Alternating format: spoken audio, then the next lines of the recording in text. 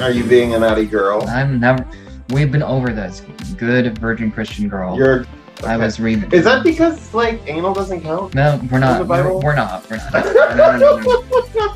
I am a virgin because I was reborn in the blood of Christ or something.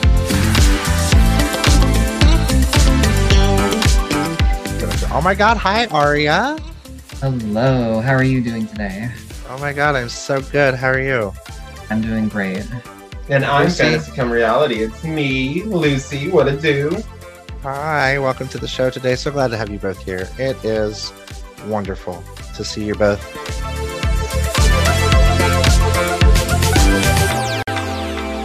I was like doing a delivery yesterday, and I went up to a group of old women, and they were so happy that I brought their Myers order to them. And then as I was walking away after they tipped me very well, they said, "Oh, hey, happy 4th of July." And I just turned around and I was like, "Happy 4th." And then I just scurried off. And then I turned on our podcast. And then I was like, what the hell? I was like, are they oblivious? And then I was like, well, they just must be old. And then I was like, but then that's no excuse. And then I thought, how are we going to have these conversations with people that are being patriotic while 167 million people's rights have just been taken? Yeah, it's something that's so deeply ingrained in our culture that you kind of say those things and commemorate things kind of by reflex. I feel like Yeah, empty platitudes. 4th of July is deeply embedded in our culture. Christmas is deeply embedded in our culture. I know. I tell people Merry Christmas because I'm of two minds about most holidays. I am generally apathetic about holidays, but also I didn't get to celebrate holidays growing up as a Jehovah's Witness. So there's a part of me that's like, oh yeah, I want to participate now that I can. But at the same time, most holidays for me are just an excuse to eat and drink and do those other things separated from any of the like cultural aspects of it. And the way I see it is like it's just the American culture for fluff and patriotism. Like when you go to other countries, patriotism is seen as helping the people next to you and participating in the society, i.e. Japan, Germany, you don't really see them care about their national anthems or putting their flag on everything. So to them, that's more patriotic than caring about magic Sky Daddy and like magic cloth. Yeah, I think American patriotism in particular has a very, very nationalistic overtone to it that not every country has. Yeah, like it's we care about the vets so much. The vets are amazing. I thank you for your service. But like, if you really cared about a vet, you wouldn't want your politicians to be hopping into war after war after war. It just shows you that they really just like the platitude of like, I told you, thank you for your service. That means so much to you, right? And to most vets, it's just like, not really. Like, I honestly don't want you to thank me. I think my time was wasted, and I don't think I did good things while I was in. And what's the best way to take care of our vets? Is it to get them proper medical care and not send them to unnecessary wars? No, it's to give them free pancakes on it one day out of the year. Yeah, and to be randomly approached by strangers to be like, thank you for your service. Like, I don't honestly care. Please don't thank me, like, at all. So I want to do a little. I wanted to do a little background here on the Declaration of Independence, which is why we're celebrating or not celebrating the 4th of July, from the Wikipedia page. I don't care what anybody says about that. During the American Revolution, the legal separation of the 13 colonies from Great Britain in 1776 actually occurred on July 2nd. That's today of the recording of our show. When the Second Continental Congress voted to approve a resolution of independence that had been proposed in June by Richard Henry Lee of Virginia, declaring the United States independent from Great Britain's rule. After voting for independence, Congress turned its attention to the Declaration of Independence, a statement explaining its decision, which had been prepared by a committee of 5, with Thomas Jefferson as its principal author. Congress debated and revised the wording of the Declaration to remove its vigorous denunciation of the slave trade, finally approving it 2 days later, on July 4th. A day earlier, John Adams had written to his wife Abigail, The second day of July, 1776, will be the most memorable epoch in the history of America. I am apt to believe that it will be celebrated by succeeding generations as the great anniversary festival. It ought to be commemorated as the day of deliverance by solemn acts of devotion to God Almighty. It ought to be solemnized with pomp and parade, with shows, games, sports, guns, bells, bonfires, and illuminations from one end of this continent to the other, from this time forward, forevermore. Yep, that's the thing. Just sounds like more American propaganda. That was very disturbing to read. That was like reading out of a book of a country that is super crazy about the 4th of July, and it's like you're reading the history of why your country, like why it's like I'm reading a book and the country's falling apart. And I'm like, well, let's go back to the beginning and read the roots of it. I'm like, oh my God, this country is really fucked up. No wonder it's falling apart. And then it's like, well, wait, that's reality, and this is happening. Yeah, so many things can be said about the founding of the country. One thing is that the founding fathers were not just these heroic figures, or were not these heroic figures that stood for freedom and liberty for all. More than anything, they were aristocrats that wanted to maintain their positions of power while also not being subjected to the laws of Great Britain. Another thing is that many of the founding fathers felt that the Constitution would need to be updated to go along with the times. Like, I think if you brought someone like Thomas Jefferson or Benjamin Franklin to today, they would be absolutely shocked that a document that was dictating the lives of people who were living with horse-drawn carriages and muskets was still dictating the laws of modern days would be completely dumbfounded. Oh, they definitely be like, wait a minute. You have a Catholic on the Supreme Court? Mm-hmm. What? Black people? You freed the slaves? There's a lot of misconceptions about why shit was founded. They like to say things like, oh, it was about no taxation without representation. But, like, let's be honest. None of the taxes were enforced outside of the tea fucking tax. That was like it. None of the other shit was really being enforced. And the place that founded those colonies were like, hey, we got to recoup our money on these people. Like, we haven't really done shit with them. So let's do something finally to get something out of it. And that's what led to a lot of silly stuff. Because for all fucking England knew, the people in the colonies were happy as a pig and shit. Like, we literally sent representatives over to say, all things were great, fine, we love it here, let us be, we'll do our thing, you'll make lots of money. And then out of the blue, they're like, we're going to war! And the real reason for that was because the founding fathers wanted to make a buck. They just were greedy assholes. Yeah, the Constitution had deliberately had elements to it to maintain the status quo power structures that were already being set up in place. Like, the founding fathers wanted to make sure they maintain their positions of prominence, and so they intentionally kept out certain democratic elements from the system and made sure that there were things in the system to keep certain people in power. Yep, because some of them were destitute after the war and were still in power, even though by their own legal standards they should not be in the positions that they were afterwards. Yeah, back during the founding of the country, less than 10% of the population of the 13 colonies could even vote. It was only white landowning men. Wow. Like, at least 90% of the country was excluded from the democratic process because the founding fathers deliberately wanted to keep the democratic elements as mitigated as possible. There were several of the founding fathers who even said as much, like they wanted to avoid, quote unquote, the tyranny of the majority. They did not trust the people of the country to actually make decisions for the country. My name is Alexa Ann Watson, and I am the great-great-great-granddaughter of Frederick Douglass is my great-great-great-great. I'm the great-great-great-granddaughter of Frederick Douglass. I am the great-great-great-great-grandchild. I've been counting on my fingers since I was like 5. This is the 4th of July. It is the birthday of your national independence and of your political freedom.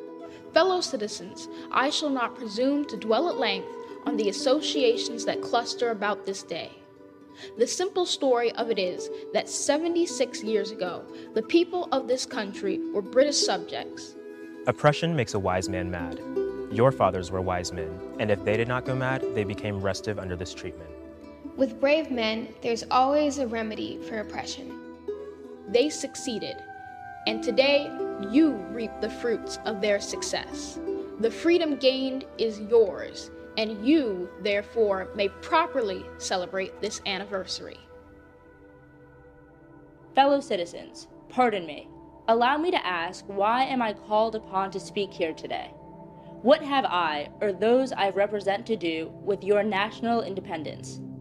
Are the great principles of political freedom and of natural justice embodied in that Declaration of Independence extended to us? I am not included within the pale of this glorious anniversary. Your high independence only reveals the immeasurable distance between us. The blessings in which you this day rejoice are not enjoyed in common.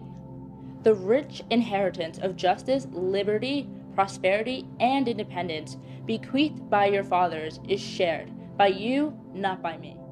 The sunlight that brought life and healing to you has brought stripes and death to me. This 4th of July is yours, not mine. You may rejoice. I must mourn. I think when we talked about that privilege episode, that was really good. We just got to really dive into our own experiences. So I think that, just like reckoning with the aftermath of Roe v. Wade, and we're just continuing to see the effects of that. And now we're beginning to see the opposition and how the oppressor is taking control of the mindsets of so many millions of Americans out there. Yeah, absolutely. I think one of the biggest problems certain groups of people, I don't want to call out any certain groups of people, but not trans women who have never had the trans experience have, is that they lack perspective. Because I know that, prior to transition, I already had a lot of those like progressive values to me from a long time ago, but I didn't really have any kind of experience with not really having a lot of privilege. So, I had the knowledge, I had the arguments, but until you experience it, it's a completely different ball game. So, and you'll get that lack of perspective from certain people talking about things like, walking alone by yourself or going places at night, or how men treat women, and you can tell that they just don't know any better because they haven't experienced it. I think that a lot of things are apparent once you start to experience it. For instance, at my work, before coming out and transitioning, I remember a friend of mine, a very good friend who is in a part of the community their own way, so I won't be using their real name. We'll use the letter E.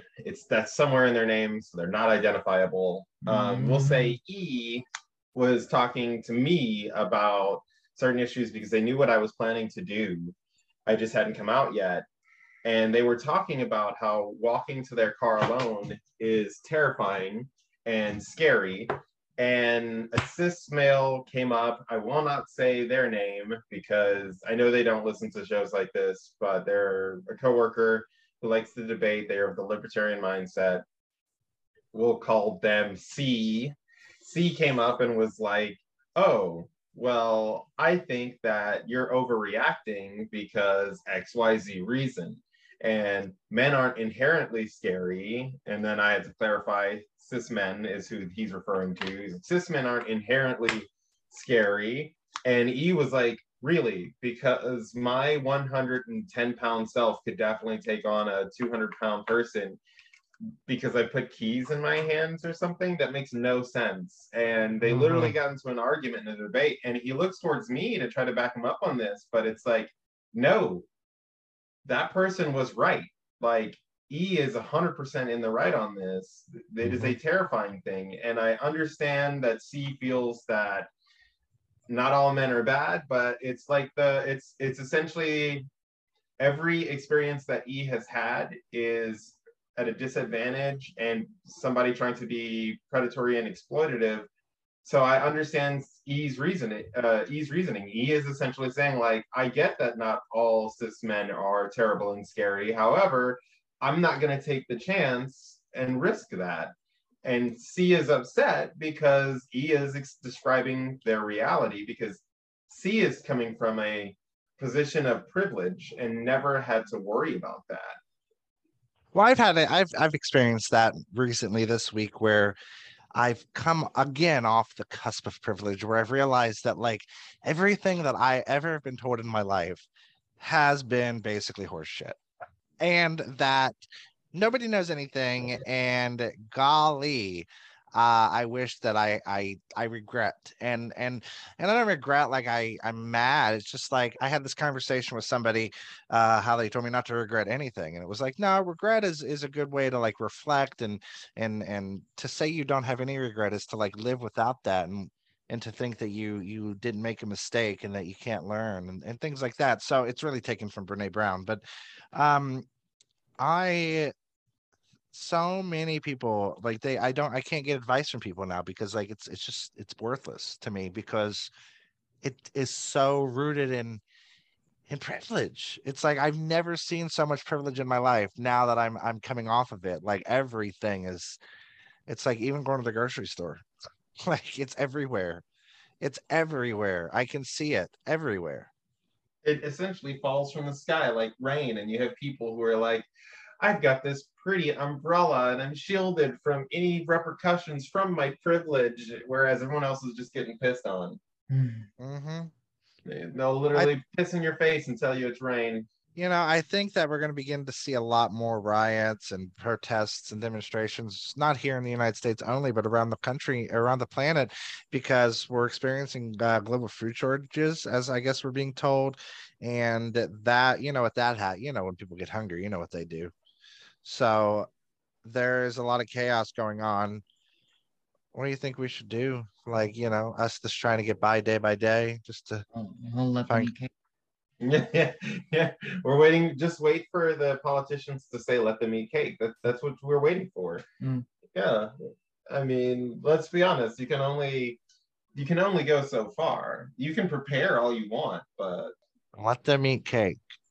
So when you see somebody get stabbed in a bathtub, you know what's going on.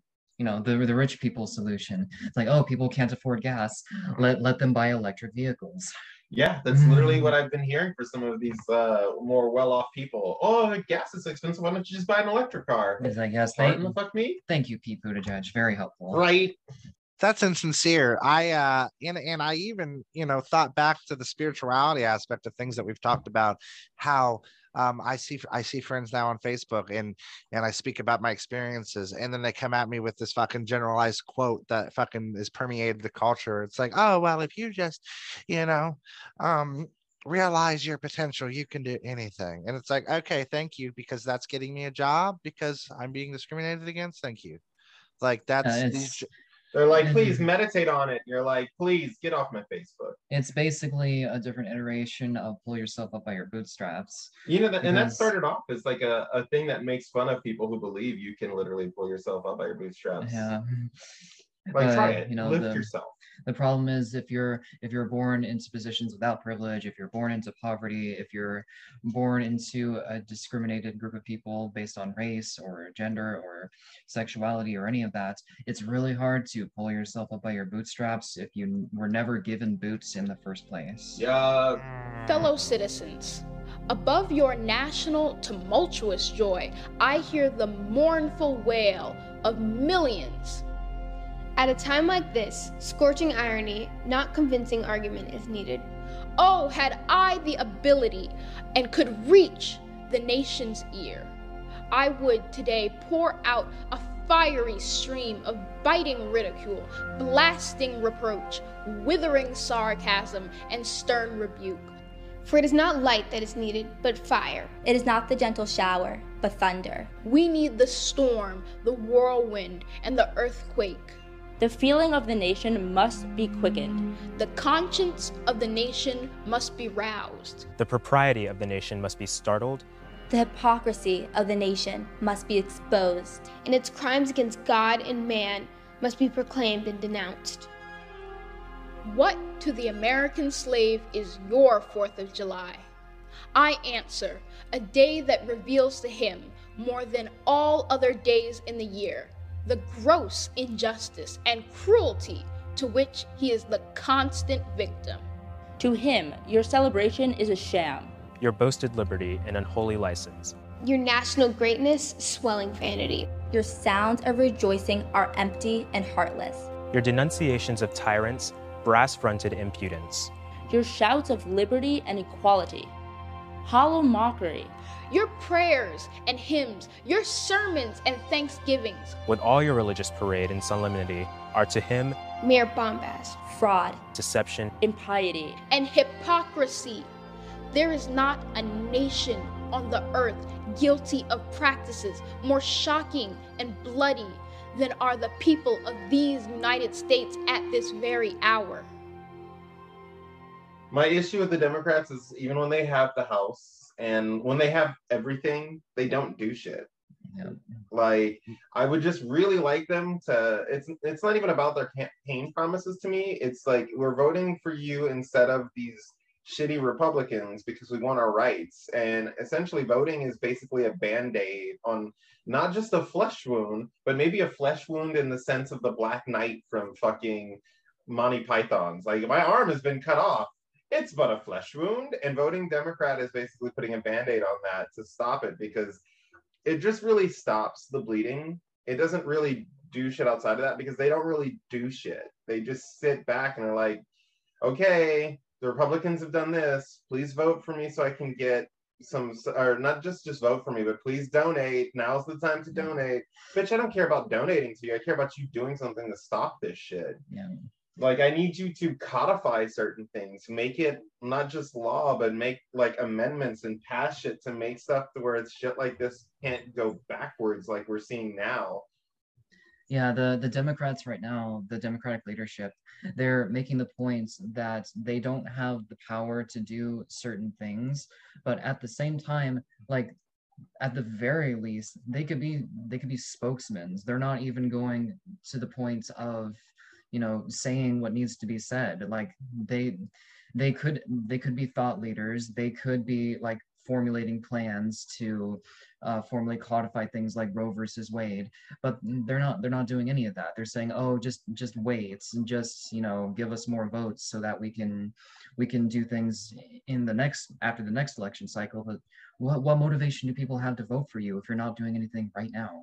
The only Democrat that I really like is probably AOC. Yeah, AOC is taking up the mantle, and Yeah. I really appreciate her going out there and making her voice heard. I wish she would run for president. I recognize she won't, but it would be great because I would vote for her, like, in a heartbeat. I wanted Bernie. I don't see Bernie making it because there's too much like silly thought on Bernie, even though all of his stuff makes sense. Like, let's just be honest, I don't ever see him getting office just because his shit, it makes sense, but there's too much propaganda against these simple things that Americans are just too against their own interests to actually vote for. So I think a better representative would probably be AOC. That's probably it. Like, I just wish they would do something. Yeah, it's an absolute shame how far the Overton window is shifted to the right, where someone who's effectively a social democrat in policy like Bernie or like AOC are smeared as being some kind of radical communists, which they absolutely are not. Mm-hmm. As much as some of us might want them to be. Yes, I would love them to be fucking. So I was thinking here, you know, in these last few minutes about, you know, we're speaking of riots and demonstrating and protesting. And then I thought about the Capitol riots and how we're so focused on how the right has rioted that it almost made me think about, you know, if the other side were to demonstrate, you know, protest in that manner, they would lose their credibility in a way, almost because they would counter that with the riots of the Trump you know, supporters. And so what do you think about that? Yeah, I think part of the problem is just liberal ideology. They are playing by a completely different set of rules than the far right are. The far right are very much willing to go scorched earth and do whatever it takes to get their positions of power. Liberals play by, the soft-handed rule book of, oh, we all need to come together, we all need to get along, we need to do compromises, we need to, play by the rules. The Republicans aren't playing by the rules. They are gerrymandering every district they can get their hands on. They are utilizing the fact that they can win the presidency without winning the popular vote because of how the electoral college is set up. If you have one side not playing by the rules and one side that adamantly thinks they need to play by the rules, it's obvious who's going to win every single time. Because there's no referee for this stuff that is in like a political favor. The referee right now is essentially Republicans who want a theocracy. So if you know that your referee has also been bribed to do things, in this sense, the bribe is they want a theocracy and that's their bribe and that's how they'll get it. Why would you play by the rules? Yeah, there's no compromise to be had with people who want a theocratic fascist dictatorship. Yeah, they're essentially terrorists and we're trying to essentially negotiate with them. They're like, we would like to do this and there's nothing you can do to stop us. Oh, well, we could do something, maybe, hopefully. At this point, no. I think the framing of it is the problem. The United States as it stands doesn't really have much democracy to go around because, like I was saying before, gerrymandered districts, the electoral college, all of these things serve to blunt the power of democracy. If we wanted a more functioning democracy, we would implement things like nationwide voter registration. You turn 18, you're a citizen of the United States, you get registered to vote. We don't have that because conservatives don't want Black people voting. Yep, that's literally it. You would have independent committees deciding district lines so that the winners don't get to gerrymander the districts. You would either make it so that the electoral college is it fits in with the percentages of people that vote for certain people within those states, or you just get rid of the electoral college altogether. We don't do any of those things. Those would be actual major reforms that we could do to make the system more democratic, but the forces that be in this country don't want the system to be more democratic because it would be a detriment to their own power. Allow me to say in conclusion, notwithstanding the dark picture I have this day presented of the state of the nation, I do not despair of this country. This speech was written almost 170 years ago, but this part of it is still extremely relevant, especially with today's protests. I think that when people are oppressed, they feel silenced, and if someone feels silenced, they get angry. There are certain tactics that you need to use to get people to really hear your voice, and it's not always going to be just like a very calm discussion. I think he's mostly talking to the people who are already on his side, but believe that they can still try to talk this out, or that things are still justifiable. I know a lot of people at the time were saying, and people now are still saying, that it's not as bad as it could be. While the 4th of July probably does not feel the same to me as it does to others, I wouldn't say that it has no meaning, because it is the time when America as a country became free from another country. But I would say that it's not the time in which I gained my freedom. He had a lot of hope, especially for his age. And I'm getting to the point in my life where I'm only 20 years old, but I'm exhausted. I have these thoughts like, will we ever really get to this point? Or is this really something that we should actually spend our time fighting for? Somebody once said that pessimism is a tool of white oppression, and I think that's true. I think in many ways we are still slaves to the notion that it will never get better. But I think that there is hope, and I think it's important that we celebrate Black joy and Black life, and we remember that change is possible, change is probable, and that there's hope. My mentality on it is don't allow yourself to become jaded or disillusioned, because I know there are plenty of us out there that have the attitude, well, I'm just one person with no money and no resources, I can't make a difference, but a million people sure can make a difference. And to have a million people, you need to start with one. Mm-hmm. That's exactly. And it's like, I guess the mentality for a lot of people is like they wait for somebody else. They wait to see somebody else do it. And then it's like, oh, okay, then now I can do it. It's like, it's standing out there and taking the courageous step of being seen and standing up is hard for a lot of people, and it can be scary. In that respect, the internet can be a fantastic thing because you don't need to have a shit ton of money to make your voice heard. No, you don't. You can just download Anchor. It's totally Yeah, free. you can download Anchor. It's free. You're a content creator. Get Anchor. You make money. You make money. You can upload your podcast to Spotify, Facebook, Apple, and so much more. Buddy, hello, goodbye, and everything in between. Yes, have fun. You know, it's always a pleasure. I allow you all to bask in my ambience. And, Yes. I'm sorry. Yes. I can't wait. Okay, well, it's been so much fun. I can't wait to see you all next Saturday. Always a pleasure. See you soon. Bye. Bye.